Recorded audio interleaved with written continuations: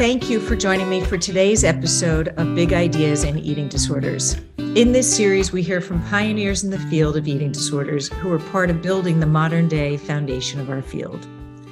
I'm Kathy Pike, clinical psychologist and professor at Columbia University, and I'm the host of Big Ideas in Eating Disorders. We hope our conversations will provide a continuity from generation to generation of professionals working in the field of eating disorders and bring insights and guidance that will inspire new and next generations of researchers and leaders working to advance science and discovery. So today I have the good fortune of talking with Dr. Ruth Weissman, who is professor emeritus at Wesleyan University and editor-in-chief of the premier eating disorders journal, the International Journal of Eating Disorders. Ruth, welcome. Thank you. Great to be here. We're going to start, Ruth, sort of at the beginning, as we want to get a sense of how it is that you wound up pursuing a career as a psychologist, and then how did you get to eating disorders? So maybe we start with, when did you know you wanted to be a psychologist? I backed my way into psychology. I was born into a family where I was the first to go to college. I was desperate to leave home. And I grew up in a town in Germany, Stuttgart, that has actually a fairly large university.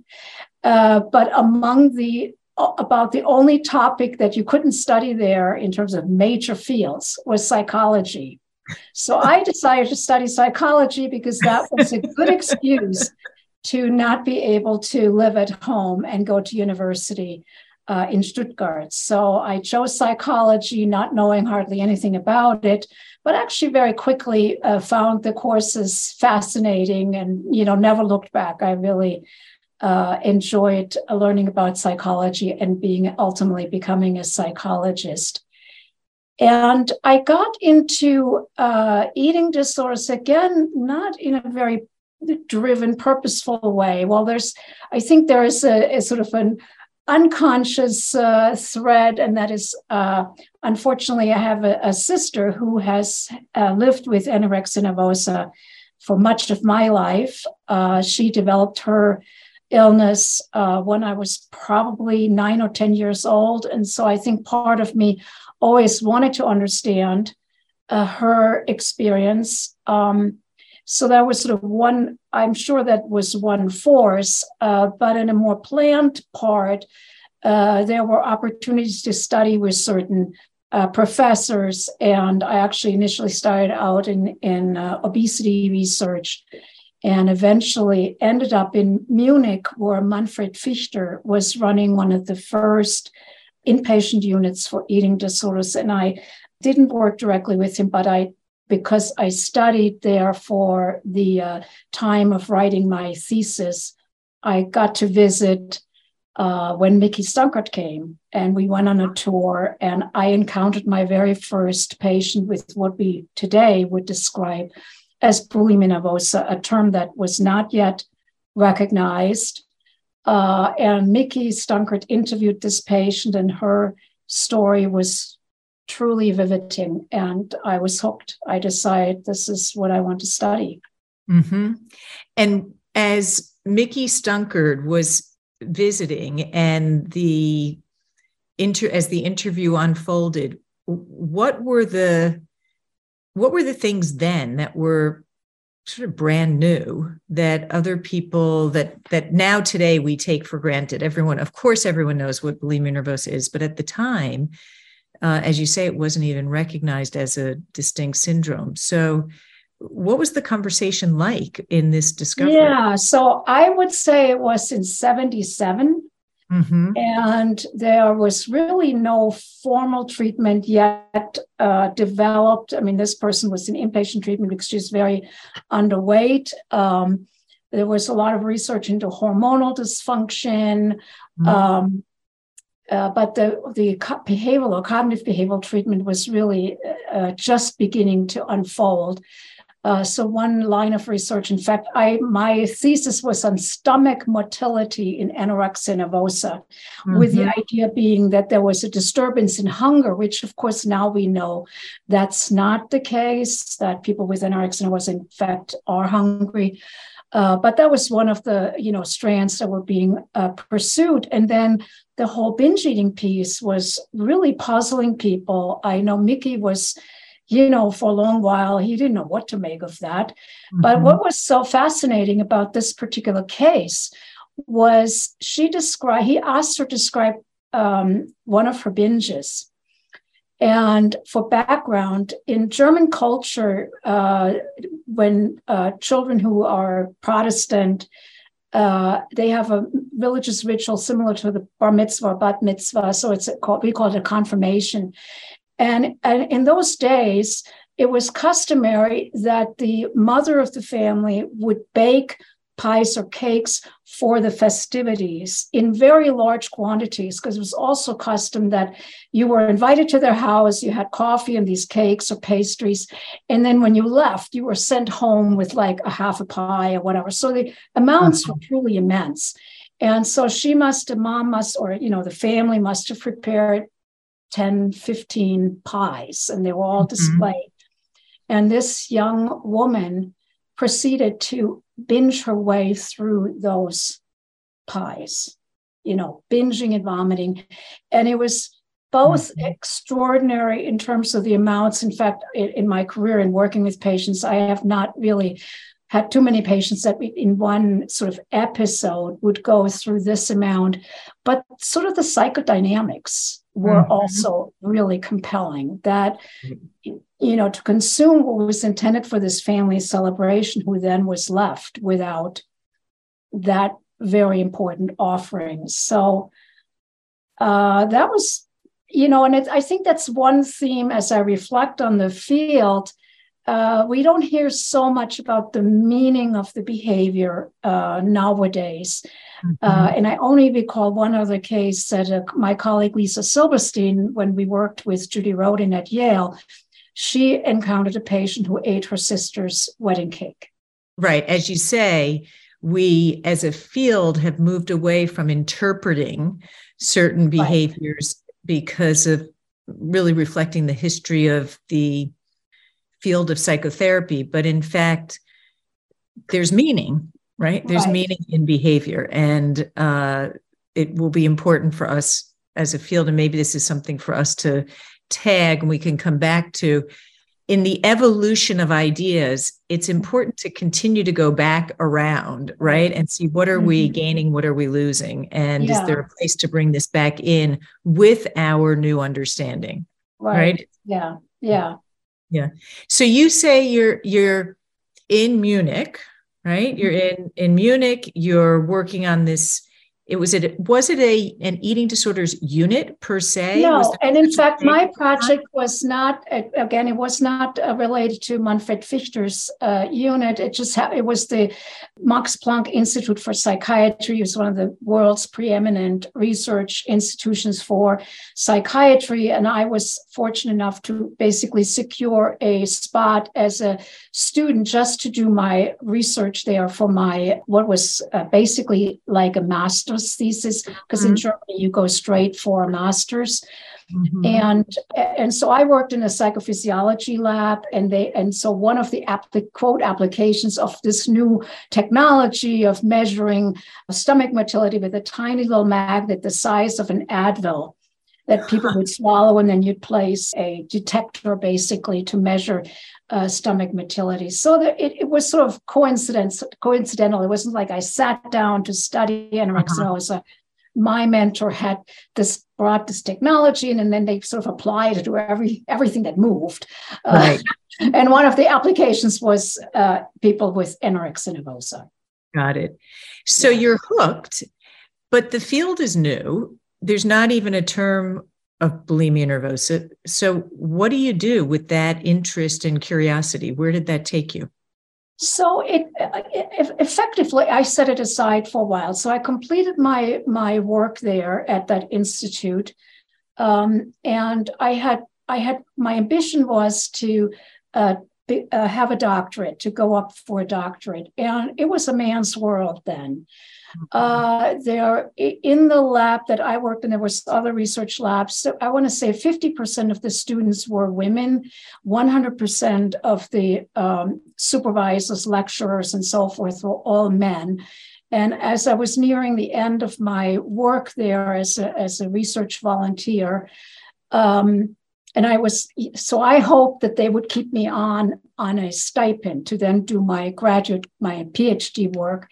But I was told that there were no stipends for women. So I basically graduated and took a job as a clinical psychologist, nothing to do with eating disorders, but found out about the educational system in the United States. And after working for 1 year as a fairly young person, I was 25 at the time, working with patients that had very serious life crises and issues. And I was like, and my education was all theoretical. Mm-hmm. So I was like, what am I doing? How can I help these people? I don't have the tools. So I learned about more or less again through coincidence about the United States system, and ended up at the University of South Carolina as a clinical graduate student. And again, in the beginning there, didn't really research eating disorders very closely, although there was one professor that had some interest. And it really wasn't until I, again, through twists and turns of fate, ended up becoming a research assistant with Judy Rodin.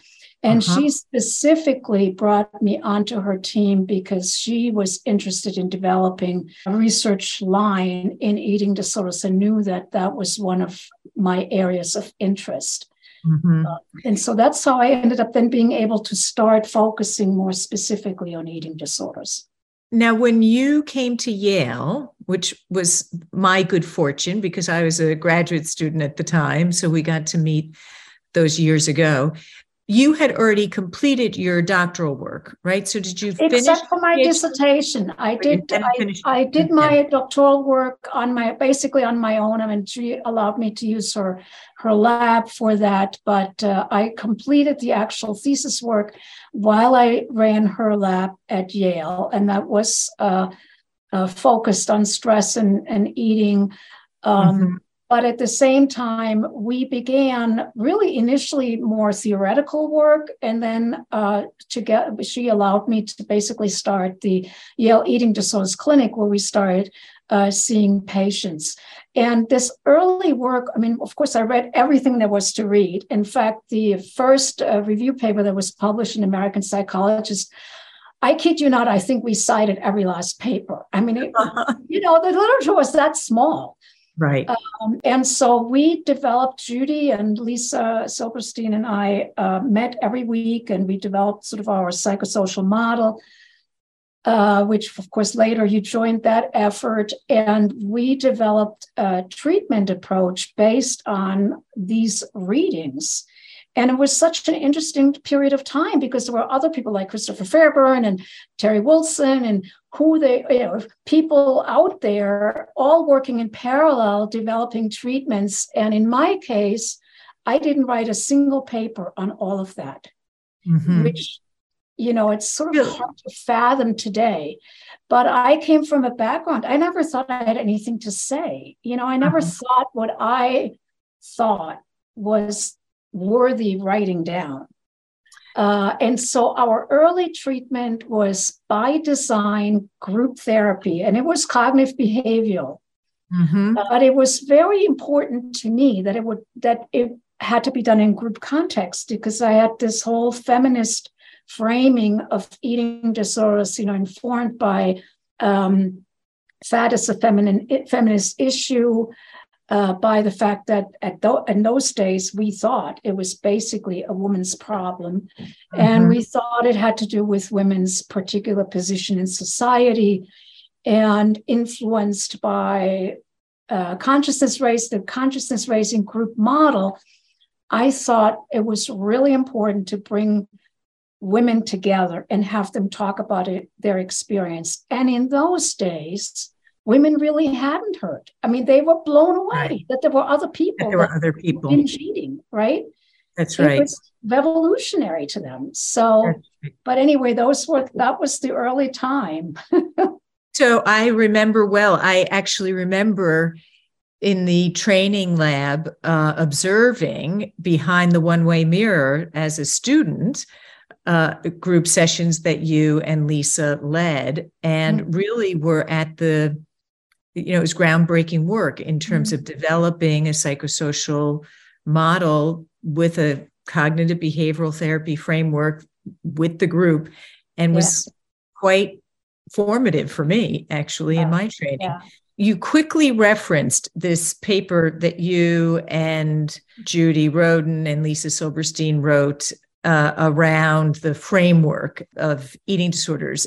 Could you spend a few more minutes on that? Because really it is such a foundational piece of scholarship that I'd love to hear some more about how your thinking evolved and how you built this paper on the normative discontent of eating disorders. Yeah. And that was actually a first. We ended up writing 3 papers, one for each of us. The first was for the Nebraska Symposium on Motivation, where Judy was invited to give a lecture, and we entitled it Women and Weight, a Normative Discontent.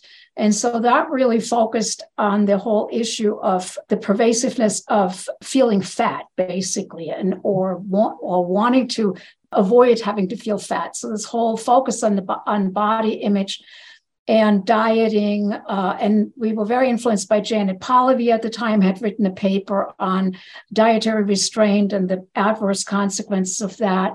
So I would say that initial paper, the Nebraska Symposium paper, really focused on the cultural influences on women's body image. And then we followed it up with the American Psychologist paper, broadened the scope a little bit more, and really looked at risk factors for bulimia, which was really seen as the end point of women succumbing to the pressure related to drive for thinness.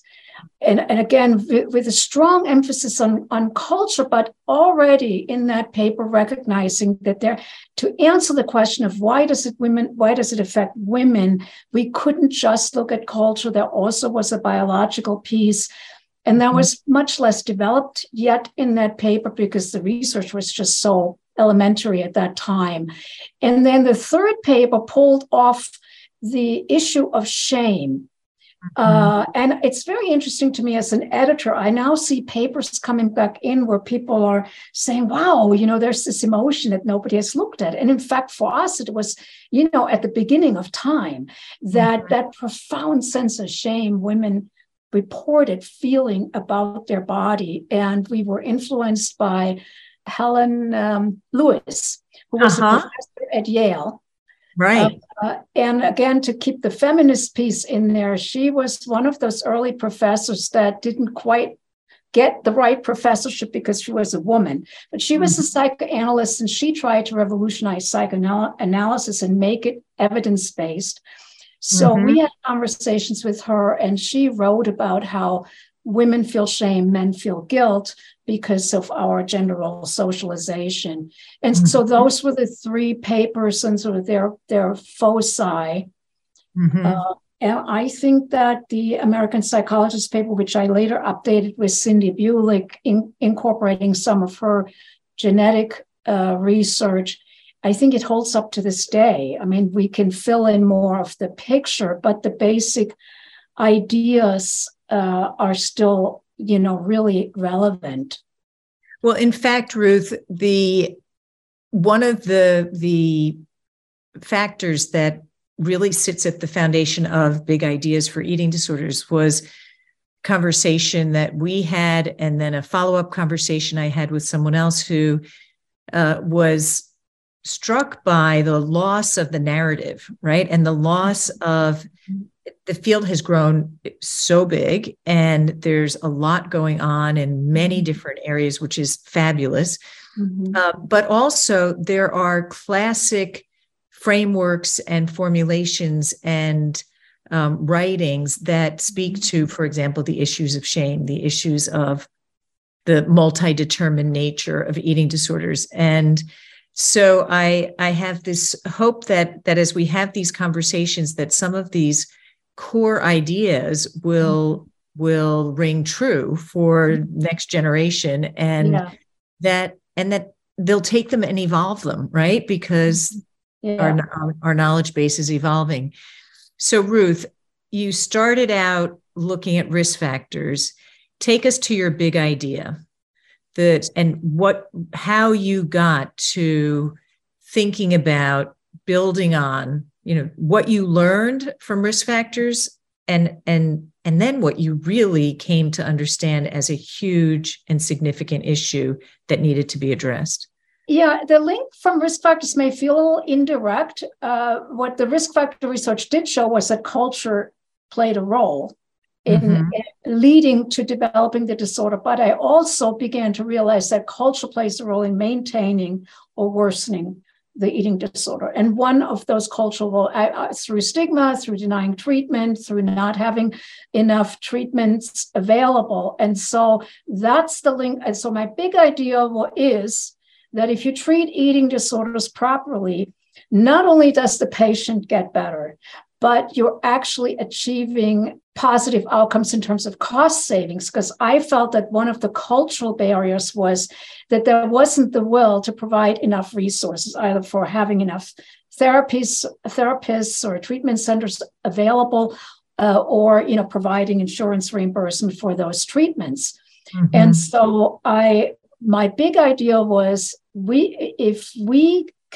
I wanted to show that if you treat people with an eating disorder, A, they will get better, and B, you will reduce costs in form of subsequent treatments, either because you no longer have to treat the eating disorders itself, and because you will have fewer adverse sequelae. We now know, of course, that there are lots of secondary health problems associated, or you're preventing inappropriate treatments. I mean, I treated one patient who had her gallbladder removed, not because there was anything wrong, but she was too embarrassed to admit that her abdominal pain was because she was binge eating. So that's the big idea. So on the patient side, I believe there still are people who either are too ashamed to come forward with that problem, or don't realize that there are solutions that are helpful. On the provider side, I think there still is insufficient training among what's the point of entry, certainly in the United States, but I think in a lot of countries around the world, it's your general practitioner, whether that's the pediatrician or sometimes it's the internist, or primary care provider, family doctor, that there is insufficient attention to eating behavior, just very generally. I mean, I just came back from the doctor yesterday, and I realized I don't think I've ever been asked ever by a doctor, so what's your eating pattern? Not like, do you have an eating disorder, but just tell me about your eating. Right. We just, as a culture, don't think enough about eating as a basic health behavior, other than I think there's so much negative emphasis. Don't gain weight, don't eat this, don't eat that, but as actually a positive health behavior.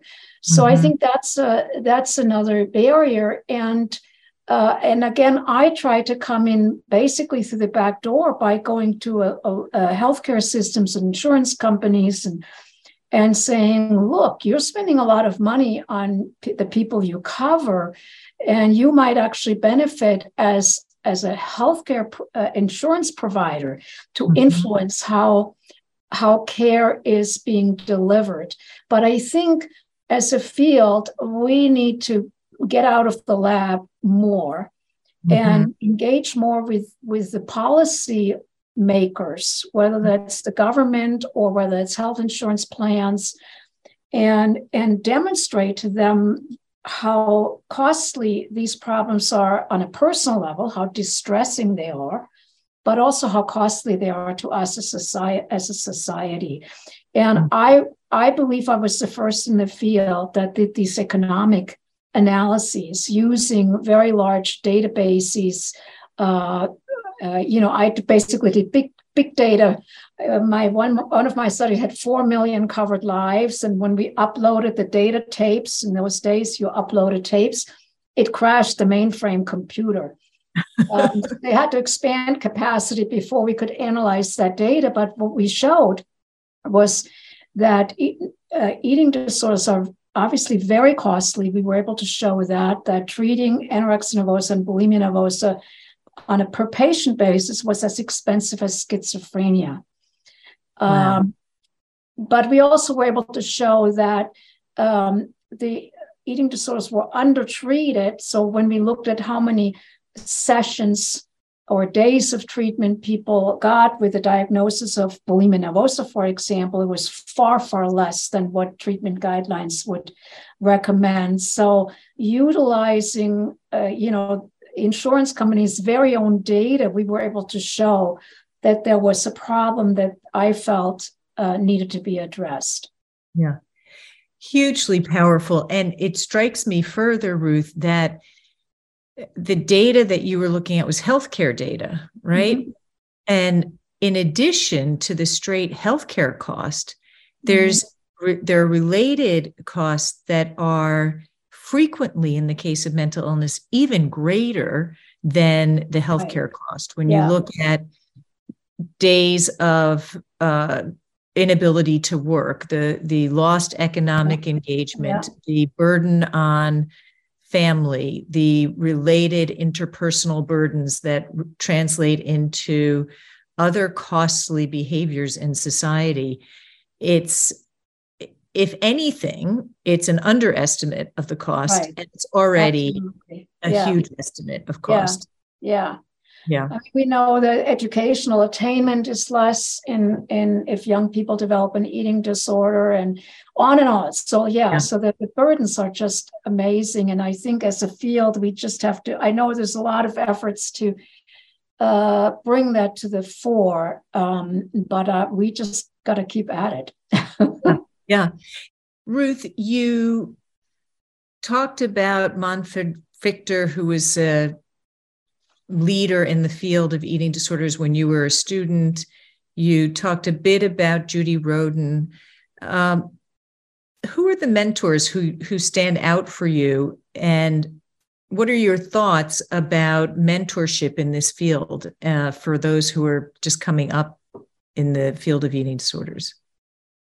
Well, I certainly credit my research career to Judy, that I learned incredible amounts from her, from watching her. And I wasn't directly a mentee, and she always made a very clear distinction between her students. You were a student, and those people were the focus of very active mentoring.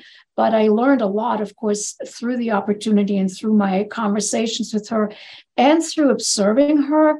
And I think the biggest lesson that I learned from Judy was, well, actually 2 lessons. She was absolutely fearless. She said, if you haven't failed, you just haven't tried anything hard. So that was one lesson. Just get over yourself, go fail. And the other was that she was willing to learn and to take feedback. She did a TV series at some point, and I observed her asking feedback from this cameraman who knew nothing about science. I mean, here she was, this incredibly smart person. And, I was like, that's really smart. She really wanted to hear from other people what they thought. So she was willing to learn. Other than that, I would say I really didn't have mentors, in part because I came from a culture where, I was not worth investing in. Let's just put it that way. But there were later people who I wouldn't call them mentors, but who were very important partners. You were one. And Terry Wilson, of course, was hugely important in the work with Kaiser. And I think one thing I want people coming after us, early career scholars, to know, sometimes it can feel like when you look at someone like what I did with that study and go, oh, it's all linear. She had an idea. She wrote a grant. She did the study. That project took 5 years before I even wrote a grant, because the challenge was for my idea to work, I needed to have a health plan because I needed to have the health service use data, which in the United States, you can't collect unless you are within a system because we don't have national data, right? And so I shopped this idea around. I started with Harvard Health Plan. They were a go. Then they went bankrupt. Then I went to UConn, and then I gave up. Mm-hmm. And I had a chance encounter with a colleague who had connections to Kaiser. And he asked me, well, what are you going to do? Pete Lewinson. Mm-hmm. And I had dinner with Pete and said, what are you going to do next? And I said, I don't know, because the project I really want to do, I can't do. And I don't want to just do something for the sake of doing research. And through his connection with Kaiser, I was able to get a foot in the door there, but to succeed, I brought Terry. And I didn't know Terry all that well, but I called him up and I said, Terry, I have to pitch something to you. I want you to go to Portland, Oregon with me, and I have no money to pay you to go. You have to pay your own way. And here's what we're going to do. We're going to pitch them. I told him the project. And he was like, sounds great. So off we went, and we pitched our project. And there was we had this great collaborator, Linda Barr, who was fabulous. But one of her higher-ups was in the room, and he was extremely rude to me. Disregarded me. I was just a little woman, and he kept focusing on Terry, even though Terry made it very clear. I mean, this is Ruth's project, it's her idea. He completely sidelined me, ignored me. And so when we debriefed from the meeting, and Terry asked me how it went, I said, well, I was very concerned because he really ignored me, doesn't take me seriously. And he said, oh, no, I liked it. And I was like, you liked it? He says, yes, he was trying to impress me. And that's where we want him to be. Let him, it doesn't matter who among the two he's impressed with, as long as he wants to please us, and sure enough, we were able to do that project. But without Terry's help, I'm absolutely convinced I could not have done that. So, and that's just one of many examples of how along the way, I found what I call the helpers. And one of the questions now when I mentor someone, sooner or later, I always ask the question, who are the helpers? Mm-hmm. Go find the helpers, because they are out there. You just, you have to find them. Right.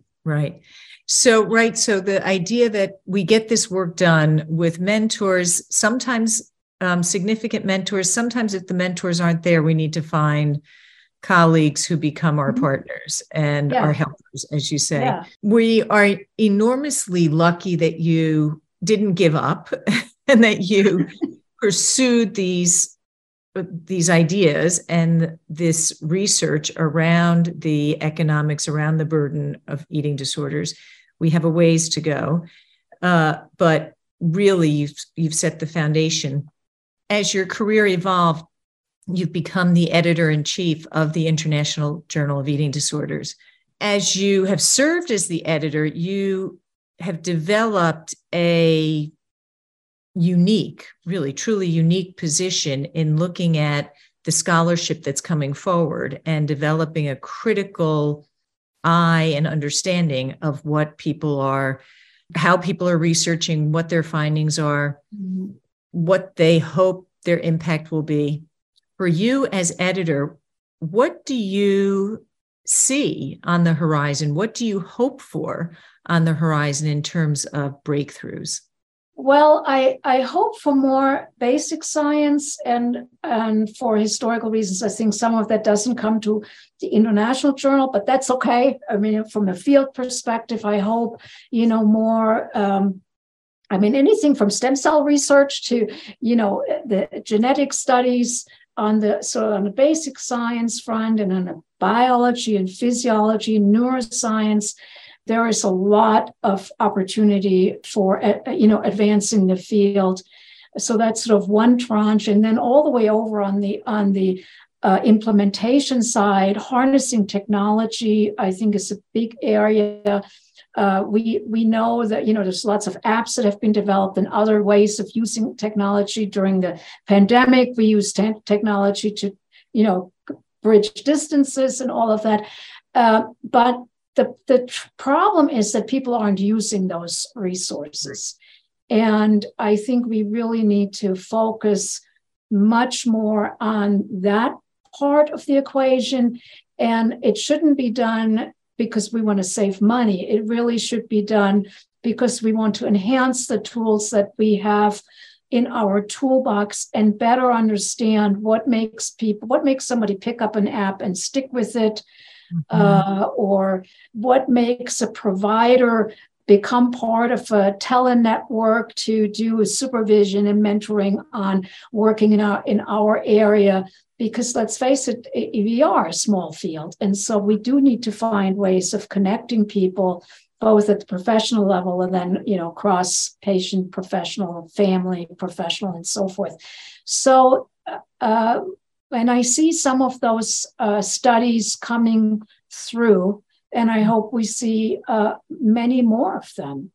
So, Ruth, you've really journeyed far in this story, right? From your own personal experience of having a sister with an eating disorder, a very severe eating disorder, but not consciously pursuing eating disorders for that reason, although it clearly sensitized you to the seriousness of the issues, backing into eating disorders in your studies, and then really becoming a leader in the field of understanding the sociocultural determinants and risk factors, the burden, the complexity of eating disorders, and now sitting as editor-in-chief or editor of the International Journal of Eating Disorders. It's really an impressive journey you've been on, Ruth. Congratulations.